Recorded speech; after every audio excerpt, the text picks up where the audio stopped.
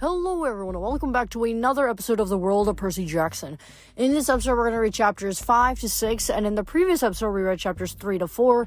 And so far, until this point in the episode, we've been looking at the perspective of Hazel and the rest of the group, that other than Annabeth and Percy, and seeing how they're holding up with, two of their members now in Tartarus at the moment.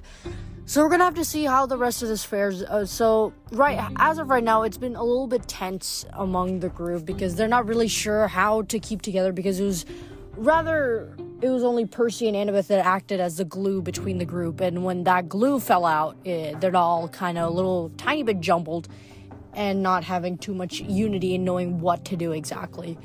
So we've seen that side and how they're holding up, but now we're going to also start reading Annabeth's perspective, Annabeth and Percy, and seeing how they're holding up in probably one of the worst places ever known to existence, which is Tartarus, and hopefully seeing through that they're able to reach the other side of the doors of death. Now, we are going to be reading chapters 5 and 6. They will be pretty short, but we do have a lot of shout-outs and questions that I also do want to get to, so I hope you guys enjoy this episode. So now we're going to read chapter 5, Annabeth. 9 days. As she fell, Annabeth thought about Hesiod, the old Greek poet, who'd speculated it would take 9 days to fall from Earth to Tartarus. She hoped Hesiod was wrong. She'd lost track of how long she and Percy had been falling. Hours? A day? It felt like an eternity. They'd been holding hands ever since they dropped into the chasm. Now Percy pulled her close, hugging her tight as they tumbled through absolute darkness. Wind whistled in Annabeth's ears. The air grew hotter and damper as if they were plummeting into the throat of a massive dragon. Her recently broken ankle throbbed, though she couldn't tell if it was still wrapped in spider webs. That cursed monster Arachne, despite having been trapped in her own webbing, smashed by a car, and plunged into Tartarus, the spider lady had gotten her revenge. Somehow her silk had entangled Annabeth's leg and dragged her over the side of the pit, with Percy in tow. Annabeth couldn't imagine that Arachne was still alive. Somewhere below them in the darkness, she didn't want to meet that monster again when they reached the bottom.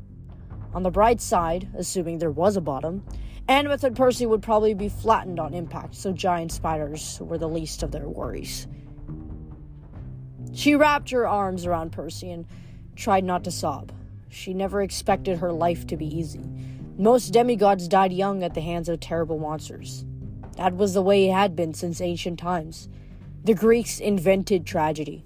They knew that greatest heroes didn't get happy endings. Still, this wasn't fair. She had gone so much to retrieve that statue of Athena just when she'd succeeded. When things had been looking up and she'd been reunited with Percy, they had plunged to their deaths. Even the gods couldn't devise a fate so twisted. But Gaia wasn't like the other gods. The Earth Mother was older, more vicious, more bloodthirsty. Annabeth could imagine her laughing as they fell into the depths. Annabeth pressed her lips to Percy's ear. I love you. She wasn't sure he could hear her, but if they were going to die, she wanted those to be her last words. She tried desperately to think of a plan to save them. She was the daughter of Athena. She'd proven herself in the tunnels under Rome, beaten a whole series of challenges with only her wits, but she couldn't think of any way to reverse them, or even slow their fall. Neither of them had the power to fly, not like Jason, who could control the wind, or Frank, who could turn into a winged animal. If they reached the bottom at terminal velocity, well, she knew enough science to know it would be terminal. She was seriously wondering whether they could fashion a parachute out of their shirts. That's how desperate she was. When something about their surroundings changed, the darkness took on a gray-red tinge. She realized she could see Percy's hair as she hugged him. The whistling in her ears turned into more of a roar. The air became intolerably hot, permeated with a smell like rotten eggs. Suddenly, the chute they'd been falling through opened into a vast cavern. Maybe half a mile below them, Annabeth could see the bottom. For a moment, she was too stunned to think properly. The entire island of Manhattan could have fit inside this cavern, and you couldn't even see its full extent. Red clouds hung in the air like vaporized blood.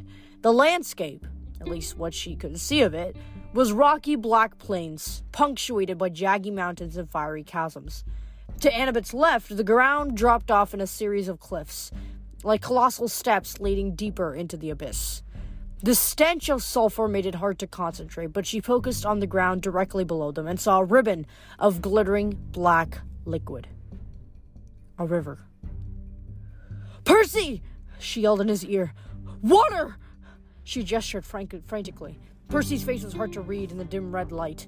He looked shell-shocked and terrified, but he nodded as if he understood. Percy could control water. Assuming that was water below them, he might be able to cushion their fall somehow. Of course, Annabeth had heard horrible stories about the rivers of the underworld. They could take away your memories or burn your body and soul to ashes, but she decided not to think about that. This was their only chance. The river hurtled toward them. At the last second, Percy yelled defiantly. The water erupted in a massive geyser and swallowed them whole. That's the end of chapter 5. Yeah, it was pretty short, but I think we got a pretty good idea of what exactly. Now we're going into exactly what happened moments later after they fell into that pit, and it's already getting a bit fascinating just at first glance, seeing how Annabeth and Percy are falling through this what seems like an eternal abyss, but somehow it's also like a punishment, like they're continuing to fall, that they have each other, but they don't know how much that's going to last for. They have that fear in the back of their head that it may truly be the end for them. So I think that reflection for Annabeth is something really important that we should note on, is that after all this time, after all the difficulties that Annabeth has faced, after everything that Annabeth has gone through, it's moments like this where it makes you feel like you're done. You just want to give up. You've put your effort into everything. You've put your effort into trying to, overcome some of the biggest obstacles, but it's the smallest things that can just push you over the edge and just make you go, just be really, really upset, or just have a long, deep reflection about. So I think that the fact that she was just falling eternally gave her some time not only to think, but to just kind of lose hope in it a little bit, because she's like, this is never going to end for me. And I think that's what exactly happened to Luke. Luke essentially realized that as he continued to fight, as he continued to be a demigod, he realized that there was no end to this. And maybe that's also what pushed him over the edge. That's what pushed him to help Kronos, because he was tired of being stuck fighting again and again like a repetitive cycle. There's no break to when these demigods are able to at least have some time to rest, or at least have some time to just enjoy life, but they don't get to enjoy life. So I think that this chapter, although short, it provided a lot of meaning towards Annabeth and her character, and maybe helps us understand the purpose of a demigod in general. So yeah, after this break, we're going to read chapter 6, finish it out, and then we're going to move on to our shout-outs and our questions. So stay tuned.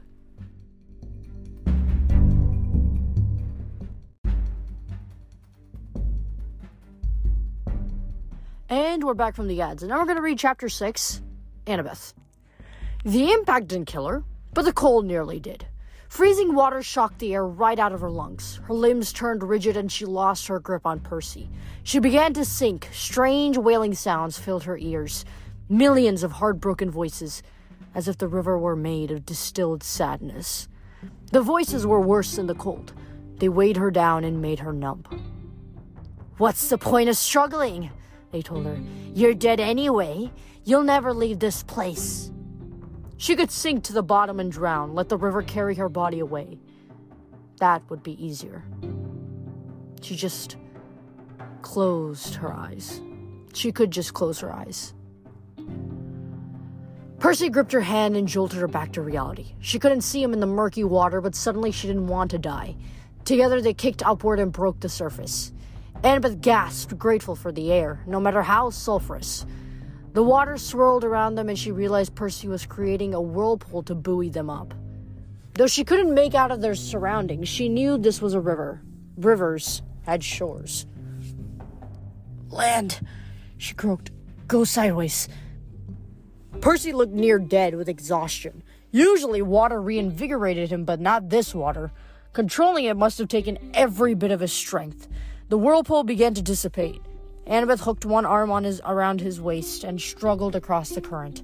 The river worked against her, thousands of weeping voices whispering in her ears, getting inside her brain. "Life is despair," they said. "Everything is pointless, and then you die." "Pointless," Percy murmured. His teeth chattered from the cold. He stopped swimming and began to sink. "Percy!" she shrieked. "The river is messing with your head. It's the Cocytus, the river of lamentation. It's made of pure misery." "Misery," he agreed. "Fight it!" She kicked and struggled, trying to keep both of them afloat. Another cosmic joke for Gaia to laugh at. Annabeth dies trying to keep her boyfriend, the son of Poseidon, from drowning. "Not gonna happen, you hag," Annabeth thought. She hugged Percy tighter and kissed him. "Tell me about New Rome," she demanded. "What were your plans for us?" "New Rome. For us." "Yes, seaweed brain. You said we could have a future there. Tell me!" Annabeth had never wanted to leave Camp Half-Blood. It was the only real home she'd ever known, but days ago on the Ark of the Second, Percy had told her that he imagined a future for the two of them among the Roman demigods. In their city of New Rome, veterans of the Legion could settle down safely, go to college, get married, even have kids.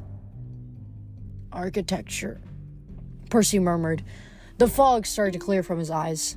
"Thought you liked the houses, the parks. There's one street with all these cool fountains." Annabeth started making progress against the current. Her limbs felt like bags of wet sand, but Percy was helping her now. She could see the dark line of the shore about a stone's throw away. "College," she gasped. "Could we go there together?" "Yeah," he agreed, a little more confidently. "What would you study, Percy?" "I don't know," he admitted. "Marine science," she suggested. "Oceanography? Surfing?" he asked. She laughed, and the sound sent a shock wave through the water. The wailing faded to background noise. Annabeth wondered if anyone had ever laughed in Tartarus before. Just a pure, simple laugh of pleasure. She doubted it. She used the last of her strength to reach the riverbank. Her feet dug into the sandy bottom. She and Percy hauled themselves ashore, shivering and gasping, and collapsed on the dark sand. Annabeth wanted to curl up next to Percy and go to sleep. She wanted to shut her eyes, hope all of this was just a bad dream, and wake up to find herself back on the Argo II, safe with her friends. Well, as safe as a demigod can ever be. But no, they were really in Tartarus. At their feet, the river Cocytus roared past, a flood of liquid wretchedness. The sulfurous air stung Annabeth's lungs and prickled her skin. When she looked at her arms, she saw that they were already covered with an angry rash.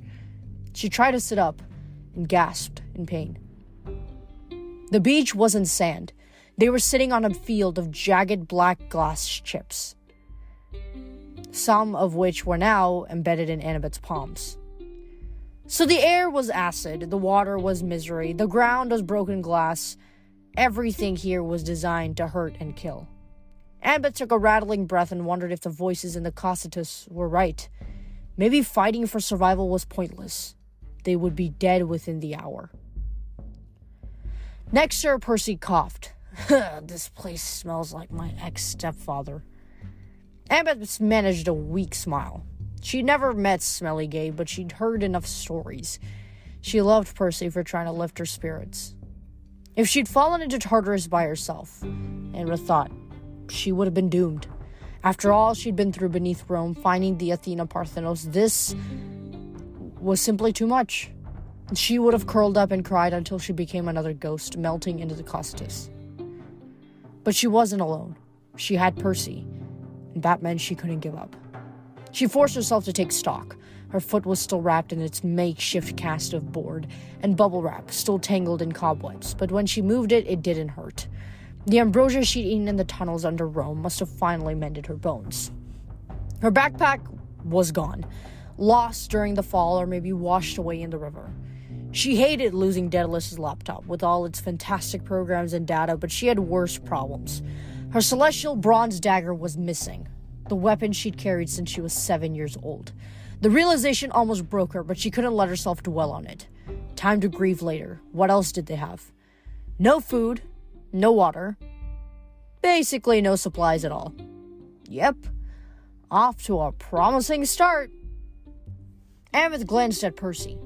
He looked pretty bad. His dark hair was plastered across his forehead, his t-shirt ripped to shreds, his fingers were scraped raw from holding onto that ledge before they fell. Most worrisome of all, he was shivering and his lips were blue. "We should keep moving, or we'll get hypothermia," Annabeth said. "Can you stand?" He nodded. They both struggled to their feet. Annabeth put her arm around his waist, though she wasn't sure who was supporting whom. She scanned their surroundings. Above, she saw no sign of the tunnel that they'd fallen down. She couldn't even see the cavern roof, just blood-colored clouds floating in the hazy gray air. It was like staring through a thin mix of tomato soup and cement. The black glass beach stretched inland about 50 yards, then dropped off the edge of a cliff. From where she stood, Annabeth couldn't see what was below, but the edge flickered with red light, as if illuminated by huge fires. A distant memory tugged at her. Something about Tartarus and fire. Before she could think too much about it, Percy inhaled sharply. "Look," he pointed downstream. 100 feet away, a familiar-looking baby blue Italian car had crashed headfirst into the sand. It looked just like the Fiat that had smashed into Arachne's center, plummeting into the pit. Annabeth hoped she was wrong, but how many Italian sports cars could there be in Tartarus? Part of her didn't want to go anywhere near it, but she had to find out. She gripped Percy's hand and they stumbled toward the wreckage. One of the car's tires had come off and was floating in a backwater eddy of the Cocytus. The Fiat's windows had shattered, sending brighter glass like frosting across the dark beach. Under the crushed hood lay the tattered, glistening remains of a giant silk cocoon, the trap that Annabeth had tricked Arachne into weaving. It was unmistakably empty. Slash marks in the sand made a trail downriver, as if something heavy, with multiple legs, had scuttled into the darkness. "She's alive." Annabeth was so horrified, so outraged by the unfairness of it all, she had to suppress the urge to throw up. "It's Tartarus," Percy said. "Monster home court. Down here, maybe they can't be killed." He gave Annabeth an embarrassed look, as if realizing he wasn't helping team morale. Or maybe she's badly wounded and she crawled away to die. "Let's go with that," Annabeth agreed. Percy was still shivering. Annabeth wasn't feeling any warmer either, despite the hot, sticky air. The glass cuts on her hand were still bleeding, which was unusual for her. Normally, she healed fast. Her breathing got more and more labored. "This place is killing us," she said. "I mean, it's literally going to kill us unless..." Tartarus. Fire. That distant memory came into focus. She gazed inland toward the cliff, illuminated by flames from below. It was an absolutely crazy idea, but it might be their only chance. "Unless what?" Percy prompted. "You've got a brilliant plan, haven't you?" "It's a plan," Annabeth murmured. "I don't know about brilliant. We need to find the River of Fire." And that's the end of chapter 6. So it was a pretty short chapter, but once again, I think that it did the exact same meaningful job that the previous chapter did. And it's really showing how much these demigods really have to go through on a daily basis. It's that every single day they have to worry about what monster is going to kill them or what quest they have to go on. And it's not up to them. It's not up to, them to decide.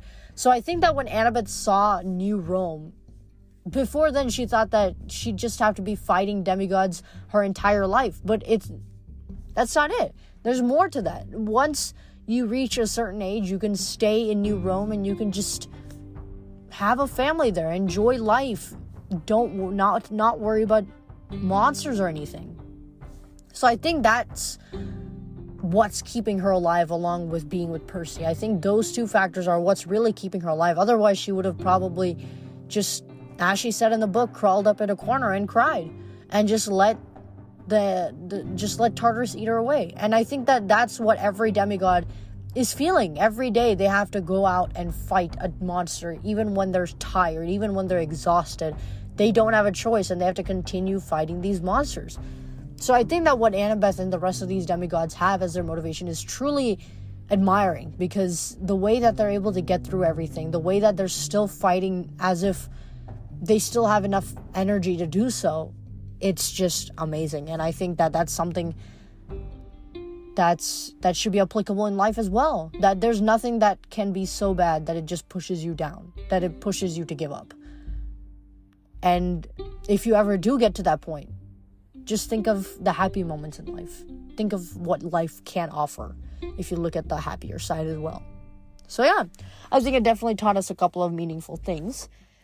But yeah. So moving on to, I'm assuming you guys' favorite part of the episode is shoutouts. So let's move on to shoutouts. We have Alexis, Olaf of Cringe the Third, Alex, Zuza, Pixel, Austin Taylor, Owens, Rose, Finn, PJ, Blancamond, Annie, and Rachel Elizabeth Dare. So if I missed anybody, do please let me know in this episode, and I will be sure to make sure you guys are shouted out, or try my best. And now moving on to the questions. Who is my favorite Greek or Roman demigod? I'm gonna say that I think I love this god no matter what form they're in, and it has to be Dionysus or Bacchus. Simply, I think you may all know from the previous Q&As that I love comedic relief. I love the ones that put a little humor into the book and are able to bring the light into even the darkest of situations. And I think that Dionysus is one of those people that, yes, he may mess up some of the demigods' names and whatnot, but it's funny in the process. I think he's, in a way, enlightening the demigods to rather think about the fact that he messed up their name than what monster they're going to get killed by next. So I think that, in a way, the things he does is not only funny, but also extremely thoughtful. So that's why I chose Dionysus. My favorite demigod is Leo, mainly because, again, the comedic relief, as well as I think the fact that, he's kind of third wheeling every single situation, considering the fact that the entire group is basically a couple. I think that the fact that Leo's able to stay through all of that, I think he's if he can do it, it's if he can get through something like that, it's very motivating to all of us, to say the least. But yeah. Favorite weapon of choice, I would probably have to say the bow and arrow. Reason is I think I just love the momentum and motion of it. Whenever I see someone use a bow and arrow, or whenever, I read about the bow and arrows in this book, I'm amazed by them. They can do so much. They're versatile, and long distance, short distance, you name it, they're good for anything. So I think that that's really what I enjoy.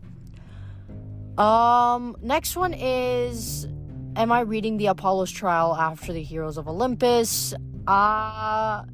That is probably, I'm just going based off of consecutive order, what exactly comes after each and every series. So if Apollo's Trial comes after Heroes of Olympus, then I probably will be doing that. Or if Magnus Chase comes after, then I'll probably be doing that too. It doesn't mean that I won't be covering Apollo's Trial, but I will definitely be doing it at some point. Whether that may be the next series or the series after, we don't know. But I'm definitely going to do it. My favorite book, I'd probably have to say The Lost Hero. That's probably when there are quite a few scenes that I did enjoy reading, when I was going through the book. And I think the addition of Leo and the little squabble between Leo, Piper, and Jason, throughout the entire book is just hilarious. I think in these books that are so serious and so dark at times, having that little bit of humor is what really kind of helps the plot, kind of helps the entirety of the book. So yeah. What are my favorite quotes? So let's do first Percy Jackson and the Olympians. I'd probably have to say, I'd probably have to say the quote that families are messy. I think that specific line is something that is true in a lot of regards, and that it captures what a family is. It's complicated. A family can be complicated. A family has their situations. A family has this and this and this. It can be messy, and I think that it's really true, and it's valid in the real world as well. And then Heroes of Olympus, I'd probably say it's when Bacchus messes up Jason Grace's name, when he's like, yes, John Green, Jason Grace, whatever. I just think that, again, I think that's probably one of the reasons why he's just one of my favorite. I think the fact that he's just messing up their names for the heck of it, I think that's just really funny, just to me, because the demigods are just so annoyed that he keeps messing up their names, but, as long as they're distracted. And then, favorite chapter. Ooh, that's a hard one. I'd probably say I don't think I have one so far. I think all of the chapters have such strong meaning to them and just have their own impact in a different way that I don't think I can really choose one. Not yet, at least. Next one. If I could be one of the big three gods, which is Poseidon, Zeus, and Hades.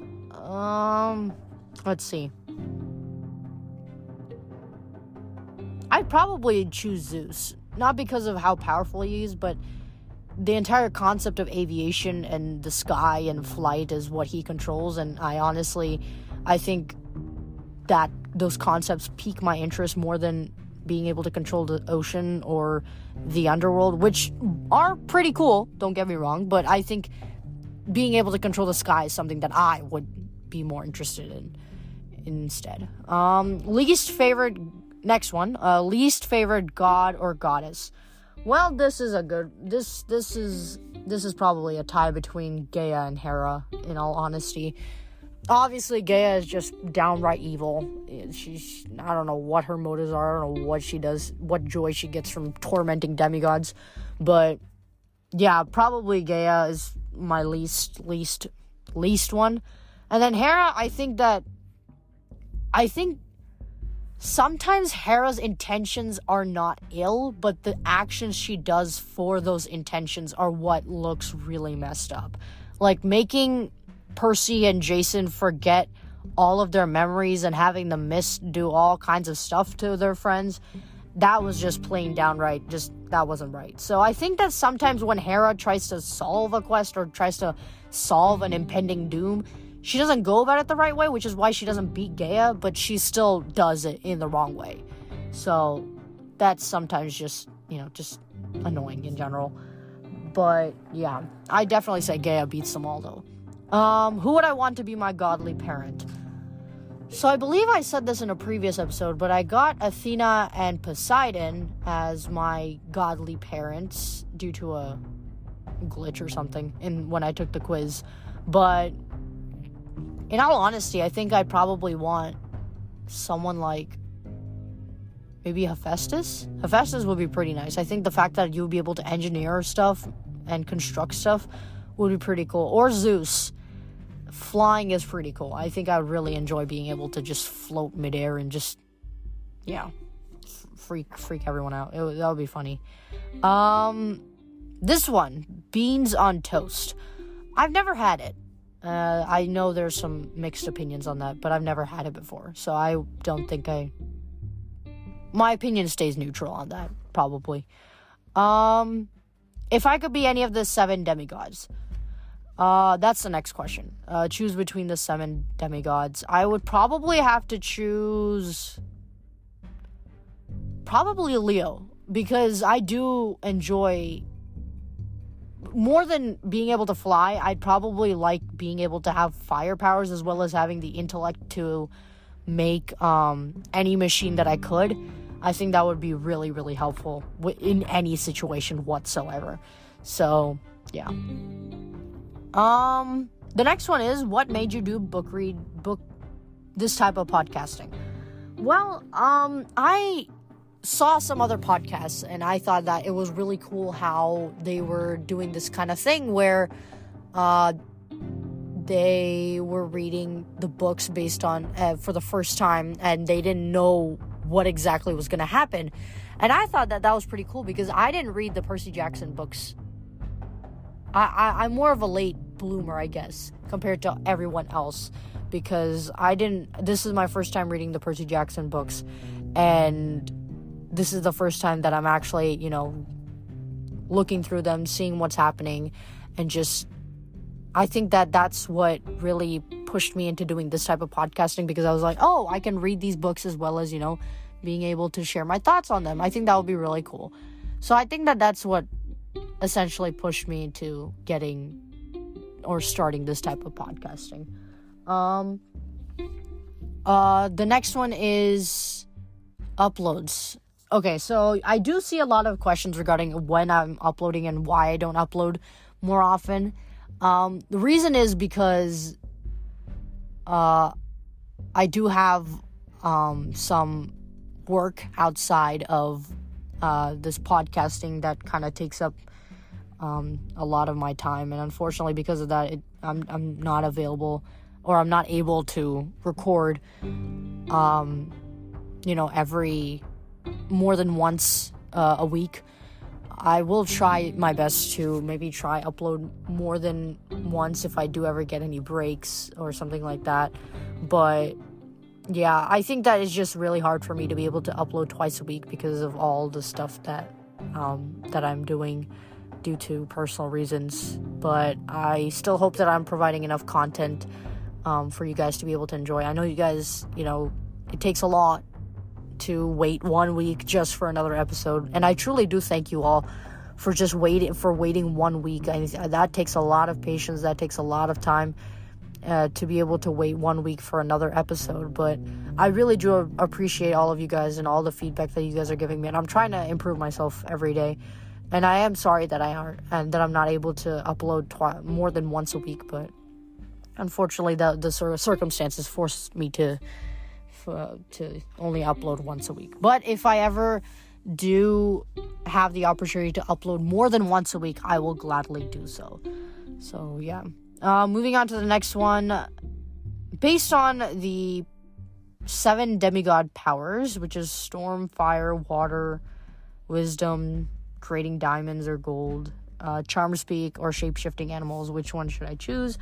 Probably, other than Leo's ability of just having fire and having the ability to just engineer stuff, I think I'd probably do shapeshift. I think that's pretty cool.